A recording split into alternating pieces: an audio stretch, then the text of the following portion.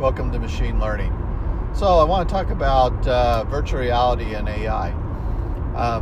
My daughter took me to an arcade game called Vr1 Arcade in Boise, and I played this boxing game called Creed. And in that game, I chose to fight Mr. T. He's bigger than you, so it's kind of intimidating. And when you get knocked down or knocked out, probably knocked down in most cases, then you have to put your hands in a certain position that matches the screen, and then it kind of gives you a power up, I guess. I didn't really understand that purpose. And then you move forward, and as soon as your gloves touch, I guess the fight starts. So there was a lot of rules, and it wasn't clear really kind of at first how to even get started. I would have thought that an easier way to have done that would be just to sound the bell. But I guess they want to suggest that, it's good sportsmanship to touch gloves, and then you can begin the contest. So in the contest, Mr. T comes at you, and he's talking to you, and he's kind of intimidating the way he's looking at you and staring you, and he's punching at you. But he also does this thing where he moves around you, and so you have to move with him, whether he's moving to the right or left, and so he's punching you in the back of the head, I guess, and you can get knocked out. So there's a lot of things, I guess, that would probably be better if you could kind of like you had maybe a ringside coach who was talking to you and telling you, keep your guard up, or throw those jabs, or do more footwork, or whatever, But maybe have a coach in the sideline kind of helping you out. And the other thing that would have been nice is, well, you're throwing punches, and I was throwing different types like hooks and things like that. And I was talking to the gamers there who run the place, and they said, well, what you want to do is more straight jabs, because it's detecting the change in your hand positions, and trying to figure out where your punches are. And then you had to hold down the trigger for your power punch. And see, I think that's kind of like all these things that make it too hard. What they should have done is used AI. So if you're punching slow, then that's not a power punch. But if you're punching really fast, those are power punches. So based on the speed of your punch should determine the degree of power. Okay, so that's just one of my gripes about where they didn't use AI in the system. Well, you can really see that in virtual reality, if the game developers don't use AI, that the systems will be too complicated. You're getting charged $25 an hour, so if you spend 25% of that time trying to get things up and running, navigation, tutorials on how to use the game, it kind of kills the experience. And so in my mind, you should have very little training, and it should be very intuitive, and you can engage into the contest with very little training. And the other one I thought was kind of interesting was Star Trek.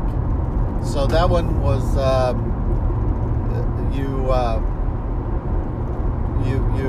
you're on the bridge of the Enterprise, and there's a multiplayer game, and you do tactical. You play different roles on the Enterprise. But we couldn't even get out of space dock. It was ridiculous. We never got into any fights with Klingons. We never got into Romulan turf fights. And so, it just kind of was a kill deal, but it was still kind of fun to move around. And you pull the trigger to make your finger move up and down so that you can touch buttons. And it really would have been better to use like a VR glove and used hand motions, like walking motions, to move forward, and reverse walking motions maybe to walk backwards. And then if you had kind of like a Jarvis assistant, like that could understand natural language processing, that would have made the VR experience much better. So GPT-3 is really going to become popular in virtual reality games. If I were to start investing in building virtual reality games in Unity, which I'm starting to look at Unity right now, and think about creating a virtual reality game, I would definitely plug in GPT-3. I can do it through an API call, and then I could charge a subscription fee to play my VR games. But see, what I would have Jarvis do is, or in this case GPT-3, I would have him or her listens to the navigation commands, and then I would have a set of commands or metadata which it could then translate or summarize what it's requesting to one of these metadata variables, which would run a script that would run code. So they might say, well, I want to teleport to this location. So the code GPT would take that as an action. I could translate all the metadata, where they were in their world, who it was, all the credentials, then pass that to, if it's going to the server, an endpoint. If it's not going to the server, and it's staying in the application, then to some sort of messaging queue, and then pick up the message and process the command. So that the virtual reality then would be driven by these interactive voice commands. You know, you could say, teleport me to engineering, or want to go to out of spaceport. Or you could, Captain Kirk could tell Sulu, take us out of spaceport, warp 5, and we could, Spock could be putting up the navigation coordinates to where the Klingons were. We've got to, you could say, Sulu, who was it? Chekhov, or maybe Worf, depending on which generation you're working with. So there are different characters could be talking to you. They could say, Captain, we've got a report coming in of hostile activity in the Klingon near Federation planet M. And so coordinates could come up, and you could get into the movie. So you could take a Star Trek movie or a episode, let's say a 1 hour episode, and you could play along inside the episode with Captain Kirk and crew with some variations. I'm trying to think of a Star Trek episode that was pretty fun.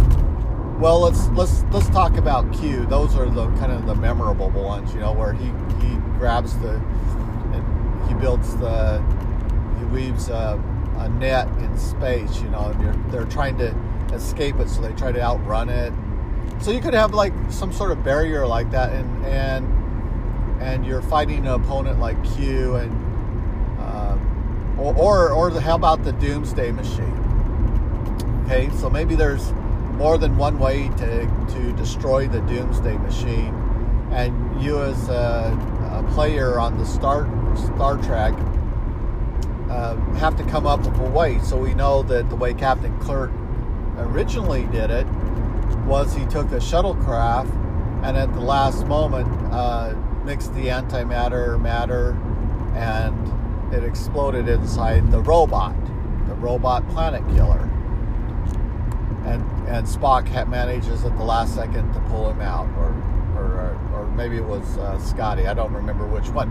But you could have the characters talking to you. Like you could have Kirk saying, "Get me out of here," or "Not yet," or whatever. And the AI is understanding the conversation, and it understands conversation in relationship to the different characters. And the AI is also running different scripts depending on the conditions or the state of the different characters that are playing in the game. So those are some things that I think would be really interesting in virtual reality. You could see some of the beginnings, like I thought it was really interesting to look around in the bridge of the Enterprise. You really felt like you were in the Enterprise. You could see the characters. I could see Spock over there. I didn't see all the characters who they were, but it was still fascinating to be a part of that entertainment. Well, and then when they first start, you're out in space, and I was telling my daughter, "Don't look down; it'll make you want to fall." Because I looked down and they didn't see the floor, and so my spatial orientation was bad, and so I didn't have any common references, and I felt like I was going to fall over.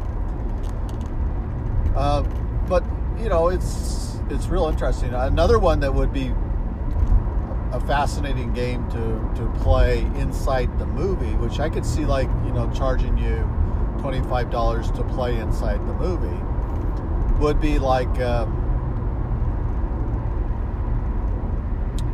Star Wars.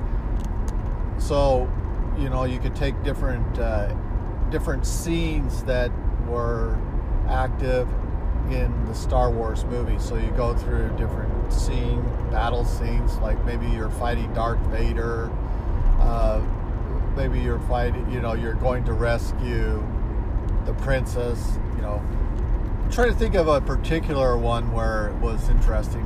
How about the scene where Anakin's in the fighter plane, and he's got to rescue Obi-Wan from the little robots that are attacking his fighter craft.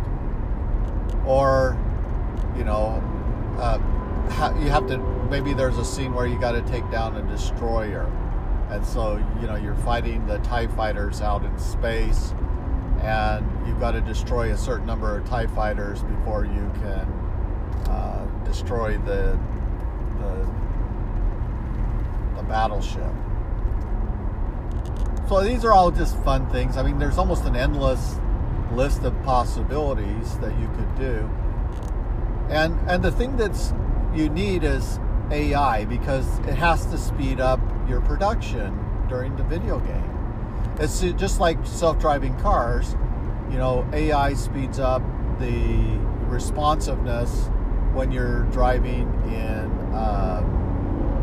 multi-car environments where you've got multiple cars around you, multiple lanes, you're moving at high speeds, lots of objects around you. You got barriers, you got traffic signs, you got speed limits, you got construction cones, you've got cars, you got trucks, you could have debris on the road. These are all things that the AI speeds up for you. And the other thing that natural language processing would do is allow you to talk to devices. And that ability, that natural language processing and voice communication to devices is very powerful, and something that cannot be ignored, because it's necessary to speed up the interface to getting the experience that you want. And so one of the things that I was thinking is you could use GANs against natural language processing to run, maybe instead of 100 scenarios that a user could do, what if you could run 1,000,000 scenarios and check to see what the responses are for the NLP, and the ones where the responses are incorrect, then more training is required. And you correct those areas, and then you run the GANs again. And so, one network against another network could improve the efficiency and accuracy in the results of the NLP. We don't have lots of difficulty speaking with Siri now, but you have a lot of difficulty in learning how to program to Siri, because it's not just an open API that you can access from within Python. But I can do that with Amazon Lex, and so I can, if I decide that GPT-3 can't do the work I need, I can always switch over to Lex and let Lex create action metadata that I can then pick up and program for. So again, we want the flexibility of natural language processing and virtual reality. I think that the virtual reality and augmented reality, these things are all going to transform the way our digital world's intercepting our physical world. We see the first interaction in heads-up display on cars. But in the future, as digital gets better, as more cars have advanced computers for navigation, the augmented reality is going to be a natural part of the car driving experience, and that will allow the driver to pass more control to the AI and be interacting by maybe reading emails or having conversations while they're driving, or watching movies, or even playing virtual reality while they're driving. Or maybe the driving experience can be put in virtual reality. That's one of the things that's interesting is, do you need to drive a semi, or could you drive a virtual reality semi and the machine is all controlled from a remote location, and then the AI is learning how you drive, and you become like the GAN network in the AI network, and then as it gets to a point where its accuracy is equal or greater than the driver, then perhaps at that point you let the AI do most of the driving, and so maybe one driver could be managing 10 trucks, and most of the AI is doing the work. And in special cases where there's a problem, maybe the driver takes over, but he doesn't need to take over 10 trucks at one time. So I guess there's some probability of risk there, because there might be two crisis points at the same time. You can't be at both at the same time. So at that point, maybe it diverts and routes to a pool of drivers, physical drivers, and so the probability of having 10 emergencies at once is low. But you never know. Maybe there's a comet strike or something, and that causes a cascade of events, and all the trucks have a problem.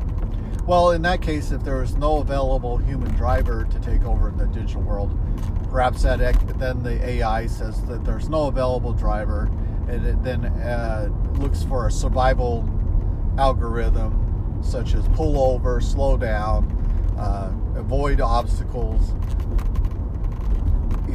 get into a safe mode where until a human driver can come on board. Maybe something breaks, or a tire blows up, or there's some sort of equipment malfunction, hose breaks and oil pressure drops, or there's a truck engine fire. So something like that might require human intervention immediately.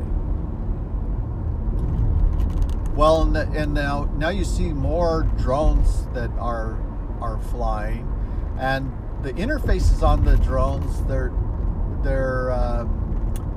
complicated. They still do it by joystick, and it seems like it would be much easier to fly a drone by virtual reality. So you could have the physical world overlaid with the virtual reality, and instead of controlling it with joysticks, maybe you're controlling it with either thought. That was an interesting idea. I've seen a little drone that was controlled with 4 thought commands: up, down, left, and right. And I think maybe it could go forward and backwards.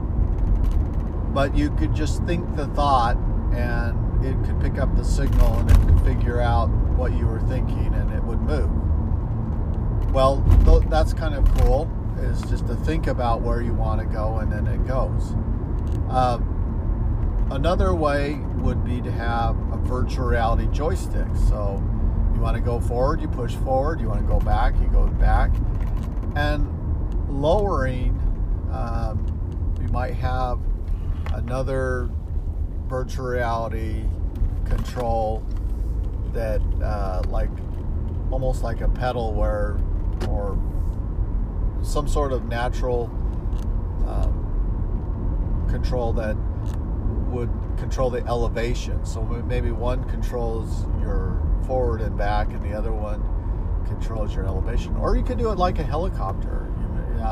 They're pretty intuitive on how you would fly. However, with a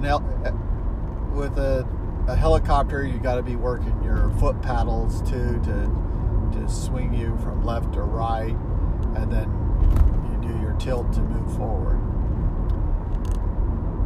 So these are all possibilities when it comes to virtual reality and usage of virtual reality in navigation. And so, we talk about virtual reality in the game world and AI as it integrates into the production of the virtual reality. It also is translated into the physical world. So like one of the things I was looking for is some sort of racing game, like where you could do a car race across a city, or even like a Star Wars thing where you're flying over the destroyer and around things and under things, and you're shooting at TIE fighters, and you're trying to destroy, get key targets. So maybe you have the AI telling you what the key targets are, just like you have R2-D2. Maybe that was the beauty of R2-D2, is he was making repairs, but he was also maybe giving helpful information of what targets were to take, or maybe he was actually doing the shooting of those targets. Difficult to know, even though it looked like that maybe Anakin and Obi-Wan were shooting those targets. Maybe R2-D2 and the other drone were. And at one point, I think it was Obi-Wan that said, never underestimate the value of a good droid. And I think that's true with AI, is never underestimate the value of AI when it comes to improving your user experience. And that's going to be across the board on everything. And so AI will be useful. Now, will AI like us? Probably not. But we're going to have to deal with that and never let it have that capability to make those type of decisions. But as far as it can be used to do helpful things like navigation, I think it's going to be great. So we'll move forward with that. AI in warfare? No. Too powerful, too deadly, never should be used. AI for production, it's going in everywhere. AI for recreation and navigation, yes, going in everywhere. And so we just have those constant challenges be able to do the code. I looked at some VR Unity and VR Stream, and it's interesting that the hardware now that's out is so powerful that it can do a lot of different things in the virtual world. And so I think that eventually, as the codex gets better at writing code, that you can kind of describe in NLP, natural language, what you want in your virtual reality and how things should interact, and it will write the code that the machine can run to do those simulations. And if it can't, we can look at the code that it suggests, and then we can make modifications and adjust it to work. So it can speed up our production as we develop. So, how many people would it take to write a Star Trek episode? Let's say you have 5 seasons, and you're going to go through each one of the seasons and build different games for each different episodes that you could interact with. And, it would, and you could do this over internet too. So once you have once you've built the idea, then it can be distributed over internet, as long as you have the hardware device and then log in. And so you just log in through your subscription and you pay and play. That's also kind of a challenge too, because now you end up into this society where the games are better, more entertaining than the reality. Reality is kind of boring, but in the game everything is moving fast, lots of activity. AI is giving you lots of information, and it's condensed and relevant information. That's one thing that I found when I was talking to GPT-3. It was the information was really condensed. It didn't.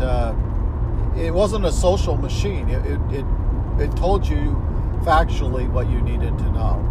And so if you thought about what it was saying, you realized that it was summarized and in a condensed form, giving you something that was useful. Like when I asked it, about people that were angry on road rage, and it said, have them breathe. And that is a good thing to do when you're upset. Just take 5 really deep breaths. And then, it relaxes your abdomen area, your lung area. You got to have a physiological relaxation to get a neural relaxation. So, if a muscle's all seized, it's painful. So you have to get the muscle to relax so it's not a painful experience. Well, I guess in the next thing I would say virtual reality will be used for is also maybe computational biology, or anything that's computational intense. That's where I think the new trends are going, is things that are computational that can be converted, like DNA, genetic engineering. That's something I was thinking about the other day that was computational intense, that machines now have been starting to solve problems on. And I was thinking, how compute cycles were going to make things better. And so, that would be my thing, is if I ever got in a place that I had some money, would be to build some of this AI virtual reality interface and then bring that to the world of business, and also probably the world of entertainment. But you got to be careful, because you can get caught in this idea that the digital world is better than the real world. And so in some ways, maybe that paradox is to let someone else build it. But, at the same time, I say things are moving forward quickly, things are changing. So just like when the automobile was introduced, there were still people that navigated by horse and buggy, which was fine, that they moved around that way. But at the same time, it was strange when, a horse and buggy at maximum speed could maybe go 20, 25 miles an hour. And a car could go 50 to 100 miles an hour.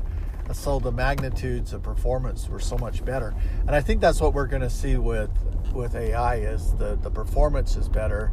Therefore, more people will migrate towards that better performance.